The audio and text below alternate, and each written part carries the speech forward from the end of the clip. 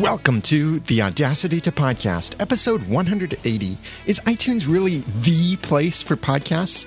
And do you need a mobile app?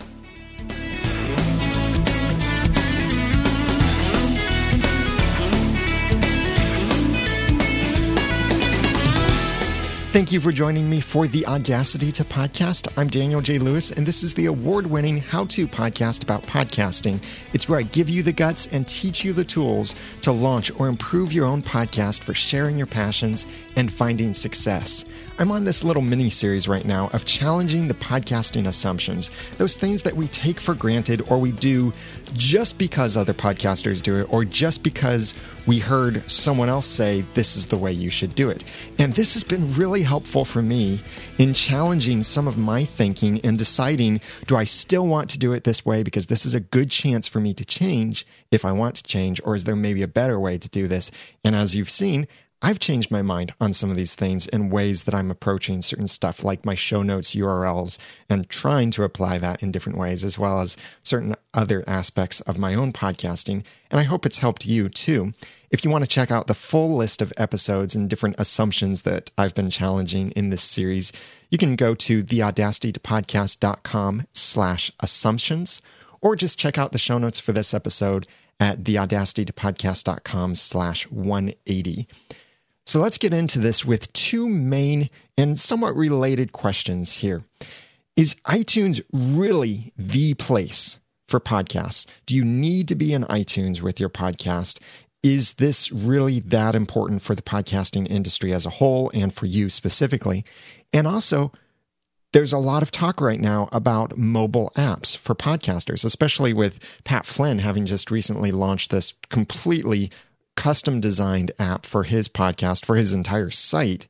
It's the Smart Passive Income app, making it free and all of the things that have gone into that. And he has an episode of Smart Passive Income where he talks with the developers and talks about what some of the thought process was behind this app and decisions that went into it.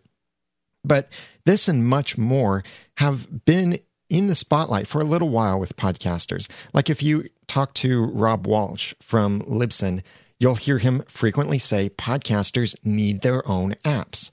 And there are other people who have been opponents of podcasters having their own apps starting to turn around and say, yeah, maybe podcasters should have their own apps. But I'll give you a little spoiler here. We're not talking about should podcasters have an app, but should you have an app for your podcast? So let's get into this with talking about iTunes. When Apple launched iTunes 4.9 in 2005, this made podcasts a lot more accessible to many people because a lot of people already had iTunes installed on their computers. And up until then, the main podcast apps were other apps like iPodder, or what was more recently called Juice, and some others. And many of these apps that were popular back then are mostly dead today because there are much better options out there. Some apps do still live on today, and they're still a little bit geekier where you have to manually add your own RSS feed and certain other things about managing your subscriptions, synchronizing with different devices and such. But the podcast consumption space is so much different today than it was several years ago, even just a couple years ago. Like, think about what it was like before we had an iPhone, or before many of us had a good podcast app on our smartphones.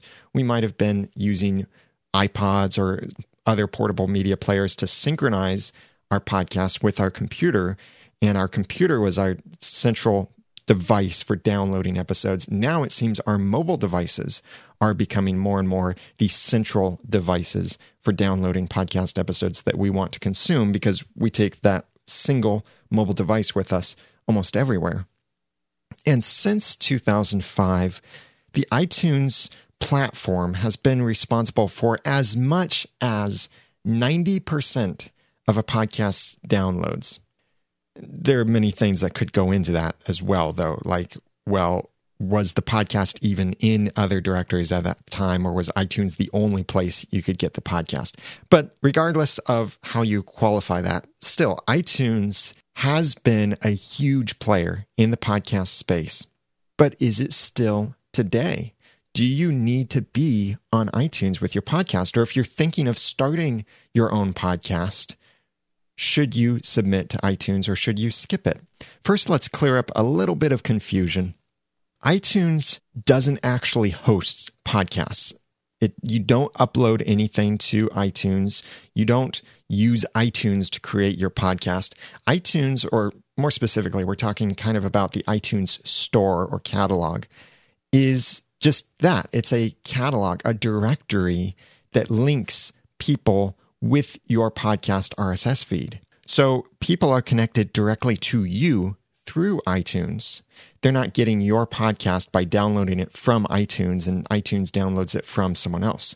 So if you submit your podcast to iTunes and then for some reason Apple doesn't like you and they remove you from the iTunes podcast directory, that doesn't mean that everyone out there who is subscribed to your podcast with iTunes or the podcast app suddenly loses their subscription, because they are directly subscribed to you. On the flip side, you can also subscribe to podcasts if you paste their RSS feed into the iTunes or podcast app and manually subscribe to them, even if they aren't in the iTunes directory. So when you publish your podcast to iTunes, you're really just giving iTunes your RSS feed to say, this is the feed that I want everyone to be connected to. And iTunes puts that in its directory. It takes some snapshots of your feed and then promotes, by the existence of your podcast in the directory, your content to other people who might be able to find your content, and it makes it easier for them to subscribe. But the end result is essentially the same as if they manually pasted your RSS feed into their app. However, clicking the subscribe button in iTunes does give you special little perks by bumping your ranking up a little bit, and it gives people the opportunity to leave ratings and reviews for your podcast. The other thing to think about is when you're starting out and you publish an episode for your podcast, or maybe you've been podcasting for a while and you publish an episode, then you go over to iTunes to look to see and ensure that that latest episode is displaying properly. Hold on.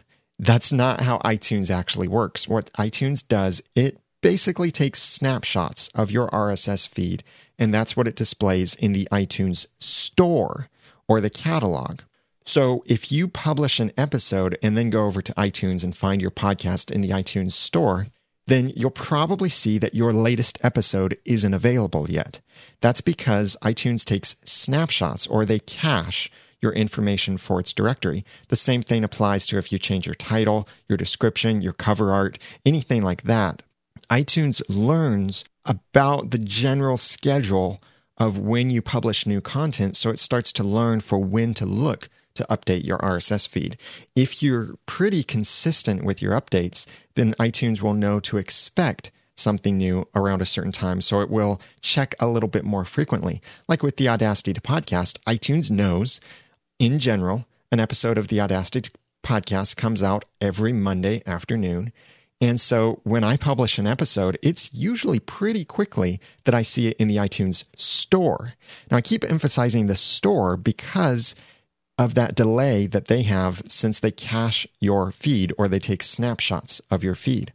But your subscribers have immediate access to your latest episode as soon as you publish it. Or really, it is as soon as your RSS feed updates. And the reason I distinguish that is because if you use FeedBurner, you might have a slight delay. It could be 30 seconds. It could be 15 minutes or 30 minutes. If you use Yahoo Pipes and FeedBurner, then your delay could be even longer, like an hour. And other third-party feed services might also have certain delays, as they also cache your feed. So you're just compounding the delays here.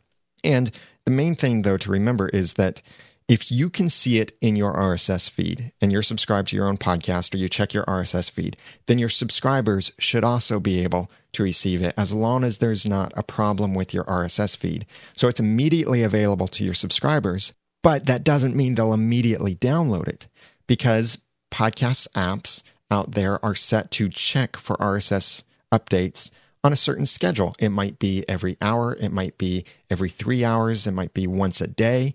It might only check when the person opens their app. That's the way that desktop iTunes works. Whatever schedule you set for desktop iTunes, daily, hourly, whatever, it won't check for a new episode if iTunes hasn't been opened. But if you open iTunes on the desktop, then it does check for a new episode in each of the RSS feeds, and then it switches back to, as long as iTunes is open, it follows its own schedule.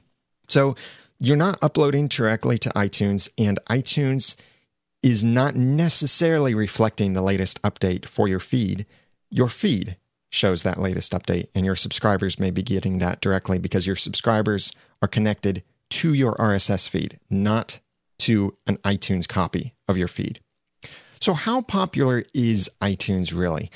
Even today, iTunes is still the largest podcast consumption app. And when I talk about iTunes, it's not just desktop iTunes, but it's also the podcast app for iOS, which is very popular. It's the most popular app for iOS now.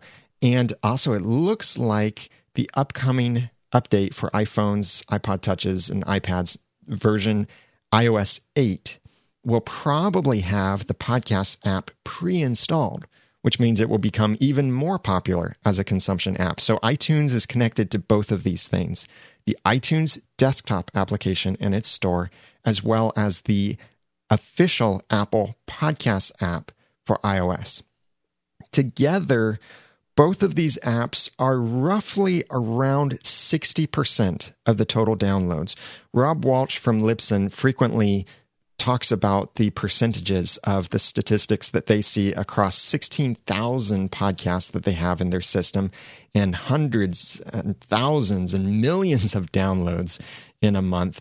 So he's looked at things, and recently, for example, in May, with 170 million unique download requests, they saw that Apple software represents 67.39% of all downloads. Now, Apple software means iTunes, the podcast app, and Safari and QuickTime. So it's not a complete separation of iTunes specifically. But still, when you boil it down to what about just iTunes and the podcast app, it will look closer to about 60%, somewhere around there, 50 to 60%. And I can see this in my own statistics for Noodle Mix Network. I looked at the stats for May 2014, and I see that iTunes and the podcast app together represent 59.9% of all of our downloads across the network. Web browsers are the number 2 download for me, and then my next highest app for podcast consumption in Noodle Mix Network is, interestingly, Downcast, with only 3% of Noodle Mix Network podcast downloads for the month of May 2014. Rob Walsh said that, according to Libsyn stats, their next highest app after browsers is Stitcher with 2.57 of all downloads. So the main idea here is that Stitcher is a hugely popular place. And according to Rob from Libsyn, Stitcher's stats at 2.5% are more than every other podcast app combined, except for Apple's podcast app. So Stitcher is essentially the number 2 app and directory for your podcast after iTunes, that is. And I would say after also making your podcast consumable on your own website. By the way, I'm mentioning these different apps and places your podcast can be, and I am thrilled to very quietly announce to you a soft launch of my new service for podcasters. And this is a free service at podcastplaces.com. It's everywhere you and your podcast should be. So it's a complete list of the podcast apps and what apps work on what platforms and what are some of their features and uniquenesses for each of them. So you can check that out at podcastplaces.com. And one of the things that you can see there is you can see a list of other podcast apps that pull from the iTunes API. What this means is that you submit to iTunes, and that makes you also available in these other platforms. For example, RSS Radio or Downcast and certain other apps, and even Beyond Pod, which doesn't pull from the iTunes API, the public API for their own directory listing. Beyond Pod will read an iTunes podcast URL. So you can tell Beyond Pod listeners, visit myawesomepodcast.com/iTunes, and Beyond Pod will interpret that as a podcast feed. So listing your podcast in iTunes automatically puts you and your content in other apps and directories, which, yes, those other apps and directories are small, but still, they are apps and directories that have very loyal followings. So if you're not in iTunes, you're missing out all of these other opportunities to get in front of a new audience or to be more accessible to your current audience. But iTunes isn't without its downsides. There are plenty of people who hate iTunes and hate the podcast app for iOS. Just look at the ratings on the podcast app for iOS. If you look in iTunes or on your mobile device, you'll see it's a very low-rated app. I happen to actually really like the podcast app for iOS, and I have been using it faithfully as my only podcast app ever since it was released and ever since I had an iOS device that I could use. Even before I got my iPhone, I was using my iPad as a podcast player instead of doing different hacking systems and different apps and such. But there are some other great apps out there, like Instacast and Downcast are very good, and Stitcher's great, and many others out there are really good as well. But one of the things that affects many podcasters when they want to put their podcast in iTunes is that iTunes does come with its own rules. And this could be a problem for some podcasters. For example, iTunes has certain technical feed and hosting requirements that could be a little difficult to meet. For example, the media must be hosted on a platform that supports byte range requests. That means that Apple or an app can go and request a certain range of information from your audio file instead of requesting the whole thing. But if it just wants to download 5 minutes in, it can do that. That's a server has to support byte range requests, and that's where it's doing it. It's requesting a particular range of bytes for that media. But there are also certain feed requirements. You can't just give Apple any kind of RSS feed. It has to be formatted in a particular way. There are also content restrictions for your podcast in iTunes. Like, you can't use profanity in your show title, your episode titles, or your descriptions. If you do, your podcast will either be rejected by iTunes or will be kicked out of the iTunes store. They don't want any profanity publicly visible in your podcast feed. That doesn't mean you can't have profanity in your podcast. It just has to be marked appropriately depending on the amount of profanity in your podcast. But if you don't appropriately mark your podcast as explicit when it is, or if you use explicit language in the descriptions or the titles, you'll get kicked out. Some people have some problems with this. I would say just adapt with it. Name your podcast something that works a little bit better, and you can still have the explicit content if you want that. Just make sure you're using that explicit tag, and then you won't be kicked out. As long as you follow those rules, you're still allowed to release whatever content you want. You just can't have the public visual side of the content before you actually consume the content to violate podcast rules from Apple. And also, since the Apple Podcasts app is such a massive platform for podcasts as well as iTunes, we're really at Apple's mercy for how our podcasts appear in iTunes and the features that the platform offers. For example, it's been pretty standard for a while to say, don't put HTML in your show notes that goes out to iTunes, or strip the HTML and put in the plain links. But even those are pretty worthless because people can't very easily copy and paste them. Make them visually memorable so it's easy for people to look at it and then go type it elsewhere. That's the way it used to be. But with one of the recent updates to the podcast app, and this is a huge update, I think, for podcasters, you can now click hyperlinks. It's not just URLs that you can tap on your mobile device, but actual hyperlinks. So you could have text to say, my podcast reviews, and that be hyperlinked to mypodcastreviews.com instead of having to put the URL in there. The same thing also works for email addresses and phone numbers. So someone can tap that in the podcast description and it loads their email program, or it calls that phone number, or visits a website, or does other things with the basic hyperlinks in your notes. That's fantastic. That's the way it used to be a long time ago with iTunes. Then they disabled that, and now it's back again, and I'm really glad it's back. So this is one of those things that really we're at Apple's mercy for how they decide to do this. Maybe in the future they decide to remove it again, then, well, that's a lot of work maybe that we did to optimize those listings gone down the drain. So there are some downsides. But one of the other things that I've seen some people raise as concerns about iTunes is whether iTunes is just a place for competing over rankings and ratings and reviews, and if it's only a place for popular people so that you have to pick the right category in order to be number one or anything like that. And it's really not like that. Sure, like any platform, you can get competitive with it, and certain things like your ratings and reviews do affect your rating.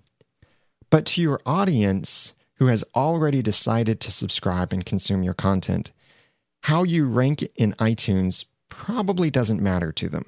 So you don't have to focus on your ranking, your ratings, and reviews. And yes, being on this platform does mean that you are opening yourself up to potential criticism. That's the way it is with just about any kind of social platform these days. If you can leave a comment or you can write a review, you are opening yourself up to criticism. And some podcasters can't take that. And this is going to be hard to hear, and I hope you can take this. But if you can't take some criticism online about your content, then maybe you shouldn't be creating content online. Because people are going to talk about your content. They are going to criticize it, even if you don't give them a space to do so. Now, it'd be great if you produce content where people will praise the content or respond positively to it more often than negatively. And I think in general, that's the way people will be. Even if you get into reading YouTube comments, which that's its own little cesspool. But I think still more people will be genuinely grateful than hateful as long as you're putting out some quality work out there. Imagine if an author removed their book from all bookstores, including Amazon.com, because they didn't like that others could write reviews for their books. That would be ridiculous. They would be missing so many opportunities, not just the opportunity to receive the reviews and receive sales or sell their product more because they're on these multiple platforms. But they're also making it harder for the people who genuinely want to get their content. It's the same thing with iTunes. By the way, if you need help tracking your podcast reviews, check out mypodcastreviews.com. So in conclusion, should your podcast be in iTunes? Yes, I think it should. Regardless of your opinion of Apple or of iTunes and whatever platform that you are using, if you're not able to get iTunes on your computer, then you can contact someone else to have them submit your RSS feed to iTunes, or go to the Apple Store, somewhere, anywhere that there's a computer with iTunes installed, and you could potentially submit your podcast there, or email me and I can tell you about a couple options. But being in iTunes puts you on the number one podcast platform, currently number one. And it looks like there's no sign of that going away, that it's the number one platform for podcasts. This makes it much easier for your potential audience to find you, yes, but also to subscribe to you by simply clicking or tapping a couple links and they're connected with your content. This is so much easier than asking them to copy and paste your RSS feed into a podcast app and telling them, yeah, go download this particular app and set this up, create your account here, then you paste this RSS feed. That starts to get really complicated. If the podcast app truly does come pre-installed in iOS 8 devices and with the update to iOS 8, it will be so much easier to get people to subscribe to your podcast because you'll no longer have to tell them, download an app to subscribe to the podcast. If they're using an iOS app, you can just tell them, yeah, visit myawesomepodcast.com/iTunes, and you could subscribe right there. You don't have to worry about pointing them to the best app or anything like that. It's the app that's already installed, which for most people will be the only thing they'll want to use and not have to do anything more complicated. So being in iTunes makes you more accessible, and it makes it easier for people to subscribe to your content. Don't you want it to be easy for people to subscribe? Even if you're not worrying about getting new listeners or viewers to your content, those people who you tell to subscribe, don't you want it to be easy for them? So yes, I do think that your podcast should be in iTunes, if for no other reason, just to make it easier for your subscribers and potential subscribers. So now I've talked a little bit about apps for podcasts, and there are many different apps out there that you can use to subscribe to many different podcasts. Instacast, Downcast, it seems like any kind of word combined with the word cast is available as an app for podcasts. But having your own standalone mobile app for your podcast seems to be all the rage these days, especially with prominent podcasters like Mark Maron, Pat Flynn, and many others having their own apps for their podcast. But is this something that you should do for your podcast? First, and you may be convinced when you hear this, but let's look at several things that an app can do if you have a podcast. Here are 13 benefits for having your own app for your own podcast. Number 1, reduce the complexity for new podcast consumers. Most people are familiar with installing apps. And in fact, I would say more people are familiar with how to install an app than they are how to subscribe to a podcast. Almost anyone who has a smartphone has probably installed an app. So you're not asking them to do much more complicated. If you have an app for your podcast, you just say, yeah, go install this app. And that is my podcast in that app. Number 2, grow your audience by being findable on app-only directories. This is a thing about podcasts is that if you search iTunes on a desktop computer, for example, if you search for Audacity, you'll find probably some books about Audacity, maybe some videos about Audacity, some stuff about Obama, some stuff about other things that use the keyword Audacity. You'll find TV shows that have Audacity somewhere in the title. You'll find the Audacity to Podcast in the podcast section, and you'll also find mobile apps. Now, podcasts at different times might be listed differently in this list. They might be higher, they might be lower than everything else. Like if you search for Once Upon a Time, of course, the TV show for Once Upon a Time shows up higher in iTunes than my podcast as well as the other podcasts about Once Upon a Time. But what about those directories where it is only apps? Especially now looking at mobile devices like the iOS mobile devices. When you search in the App Store, you are only searching apps. Yes, on iTunes on the desktop, if you search, you're searching apps, books, TV shows, and podcasts, and much more. But on the mobile side, you're only searching apps. Also on the Google side with Android, the Google Play Store does not have podcasts. Google, I agree here really with Rob Walsh. Google is not the podcaster's friend. There is no official podcast app from Google anymore. There used to be Google Listen, which kind of was an official podcast app, but it wasn't really designed that well. It was weird. There's certainly no official directory of podcasts published by Google. So if you search the Google Play Store, which does have TV shows, it has movies, it has books, it has apps.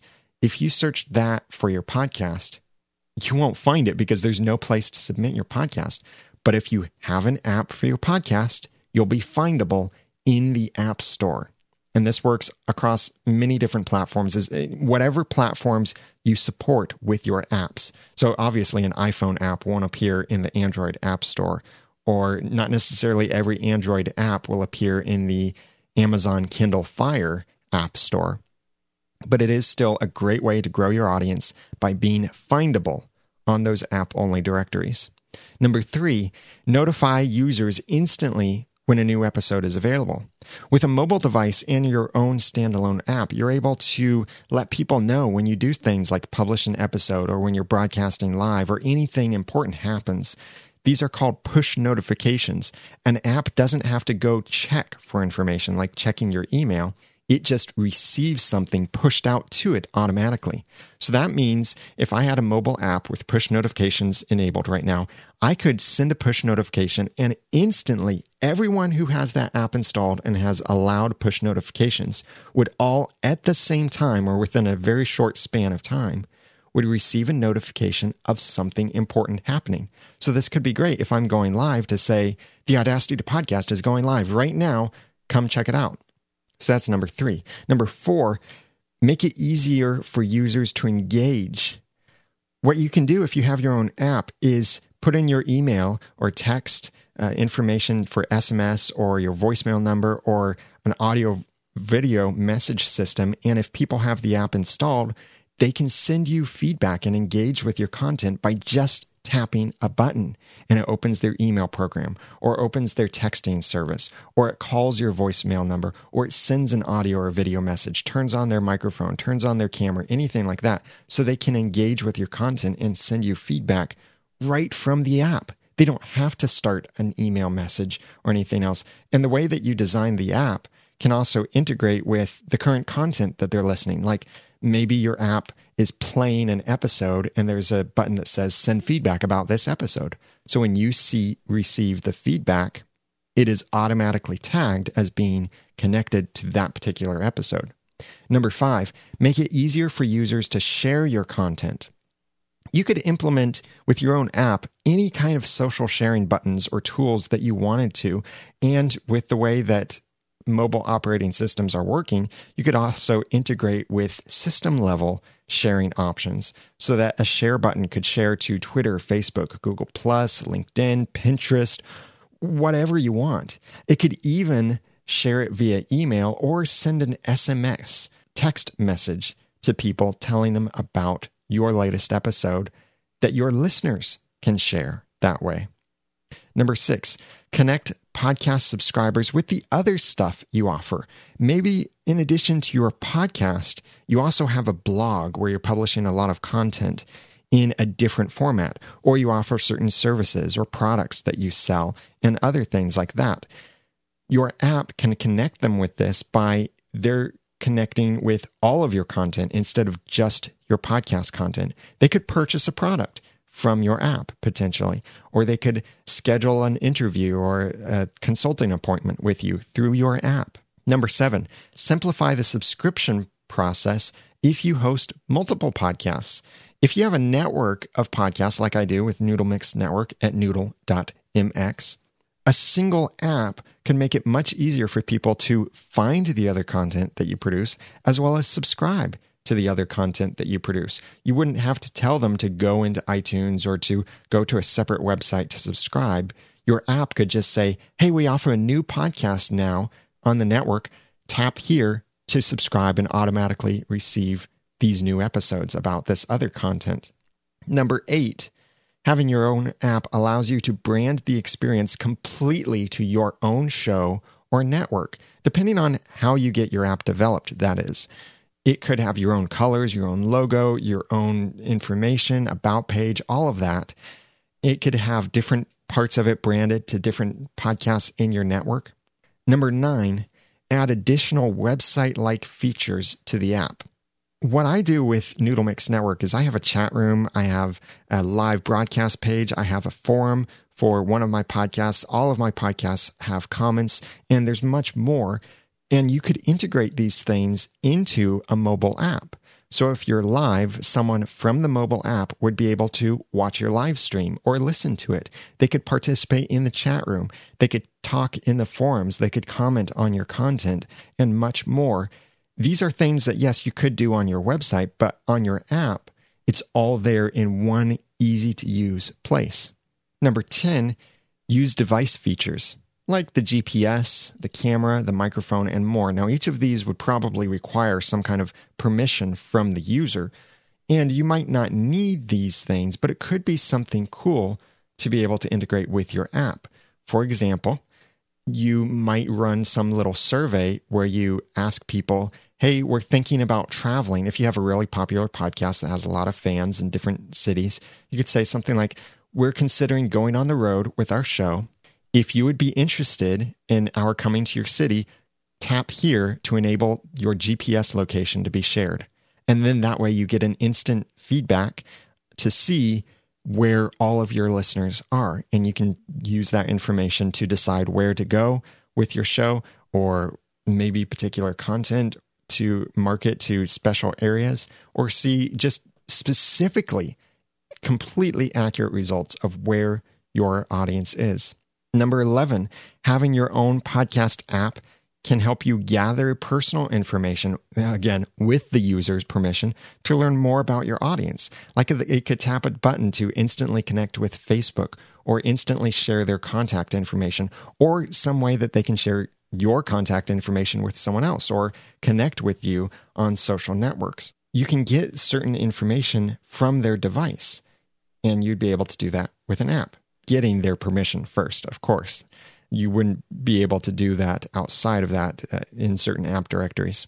And number 12, you could even make money by selling your app. Now, that takes a very large audience to be able to monetize your app that way, because if you immediately start selling an app, it's very possible not very many people would be interested in buying it.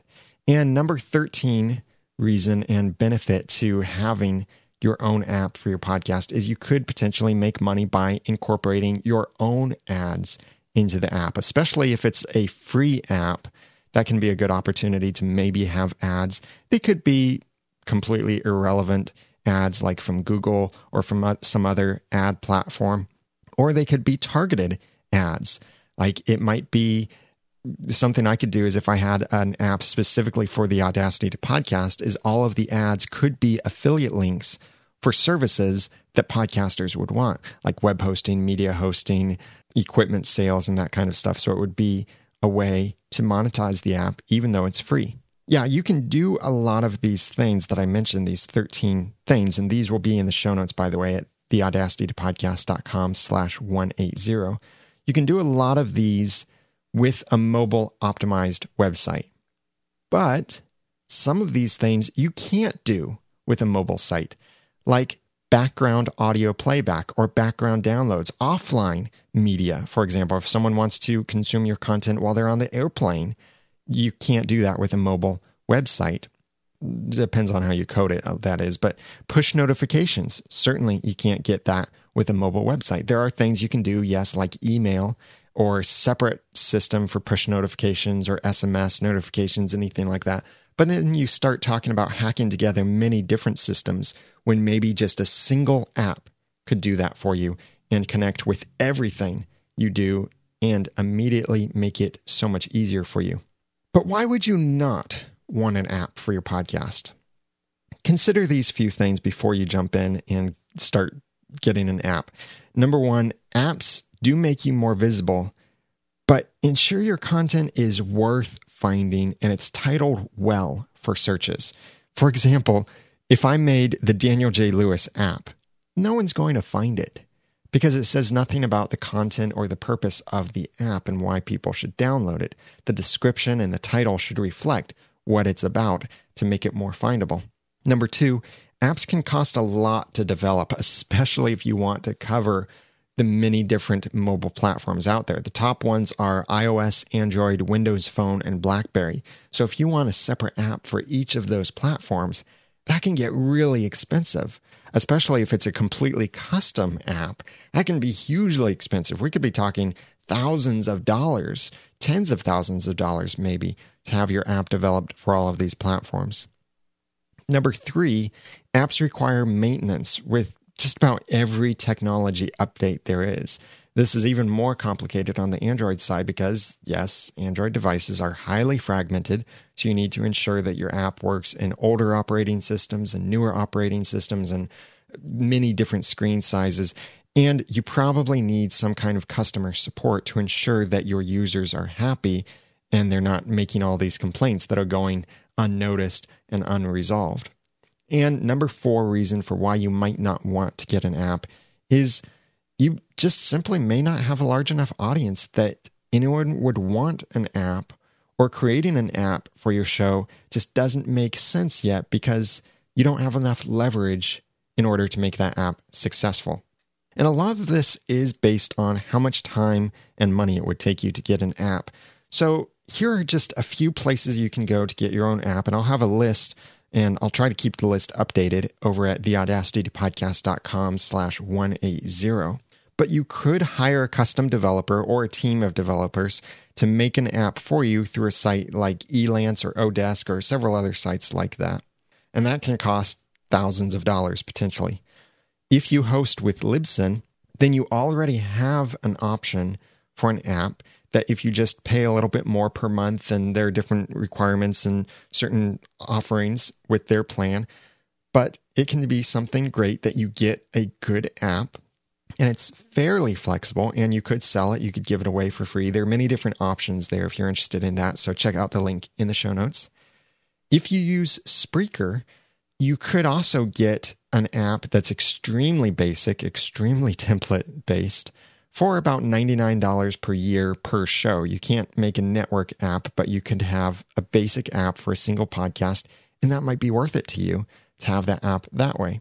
And you could even get your own developer's license on the multiple platforms out there like Android and iOS, which that cost you about $100 or so per year, and then buy a template for an app and customize it yourself. This would require probably some basic programming understanding. It doesn't mean you have to program the app yourself, which certainly that's another option, but I'm not even mentioning that on this list.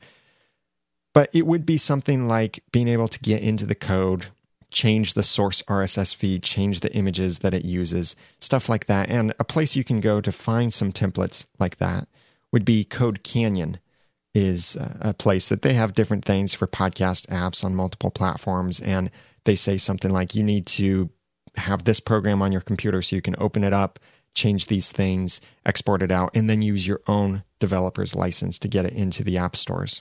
I'll try to keep the show notes updated with some resources where you can get your own app developed. There are certainly many other places, so I know I'm not mentioning things here. If you want to see that list and see an updated list, go to theaudacitytopodcast.com/180, and you'll see a list of places where you can get a mobile app for your podcast. So in conclusion, it's kind of a double conclusion here. Yes, I think podcasters should have their own apps, but you should probably think carefully about your own app. You may not be to the point where you need one yet. Maybe you're beyond the point and you've been trying to decide, do I need an app? All of this content, all of these people talking about apps and such. So it's really something that you have to decide for yourself. But I do recommend it if you can afford it. Certainly having your own app has so many benefits to it, but the cost may make those benefits not necessarily something that you can reasonably reach. So is having your app to help grow your audience worth $100 a year or $200 a year? Or is it worth $5,000 to have a completely custom app made for you? It depends on how much money you're making from your content, how much money you have, and what your growth and your platform is worth to you. So in case you're wondering, my own personal decision here with Noodle Mix Network is I would love to have an app for Noodle Mix Network, but I just can't afford one yet. Running a network means that everything is instantly more expensive, and I don't want every podcast on my network to have its own app. I want one central app that allows people to connect with the separate podcasts on the network. And then that app would be findable and would be integrated with different things. And it would notify you when we go live with different shows, when a new episode is out and such. So I have to put aside my own desires to get an app because it's just too expensive for me at the moment. And I can't quite see it paying for itself yet. Maybe someday I'll be able to get a mobile app for my own podcast.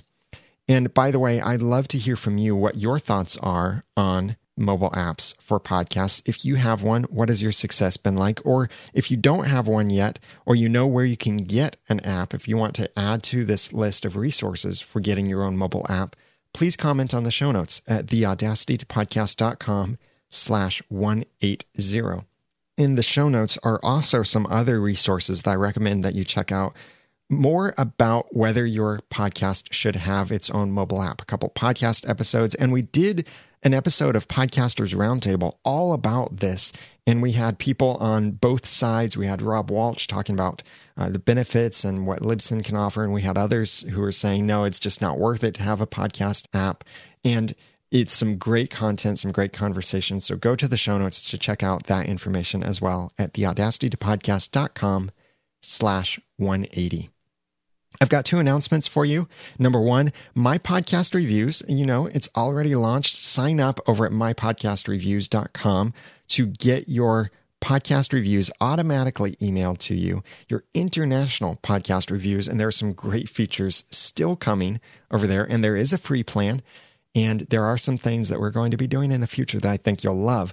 But what's new about this is also, I have a link in the show notes that if you're interested in the My Podcast Reviews affiliate program, that will be opening up very soon. So I would like you to sign up on a separate email list to receive information about the affiliate program when that is available. I have the link for that in the show notes, or just go to mypodcastreviews.com/affiliates to sign up there. And my second announcement, my newest podcasting resource is sort of soft launching available. It's called Podcast Places, and it will list everywhere you and your podcast should be. Right now, you can see a bunch of podcast apps and directories over there, and it's already, I think, a great resource. Check it out at podcastplaces.com, and you have the opportunity of being part of this website.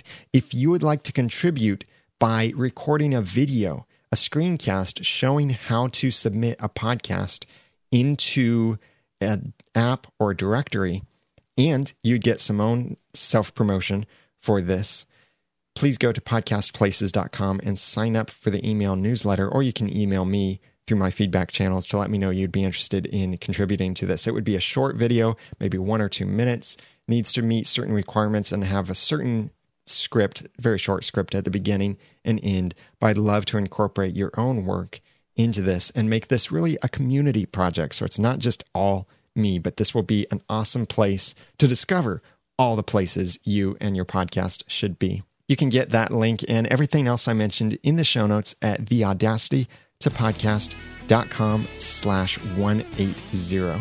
I would also like to thank jkennedy93bj at thebustymarketer.com and Mr. Clever for leaving kind ratings and reviews for me in iTunes. If you haven't subscribed to the podcast, or if you'd like to leave a review in iTunes, please go to theaudacitytopodcast.com/iTunes to subscribe and rate and review, and I'd really appreciate that. And yes, I got those reviews automatically emailed to me this morning through my own service, mypodcastreviews.com.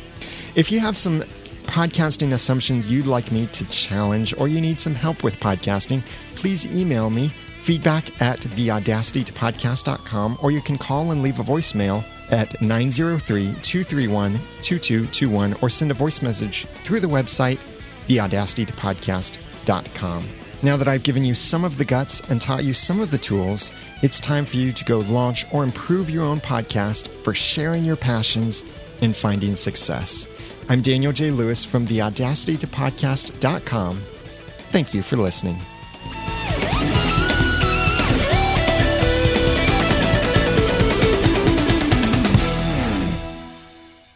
The Audacity to Podcast is a proud member of Noodle Mix Network. Find more of our award-winning and award-nominated podcasts to make you think, laugh, and succeed at noodle.mx. Under the Dome is just starting up again on CBS, great TV show, and we have a podcast about it over at underthedomeradio.com, and you can find that and more podcasts over at noodle.mx. The Audacity to Podcast is also a proud member of the Tech Podcast Network. If it's tech, it's here. Find more at techpodcasts.com.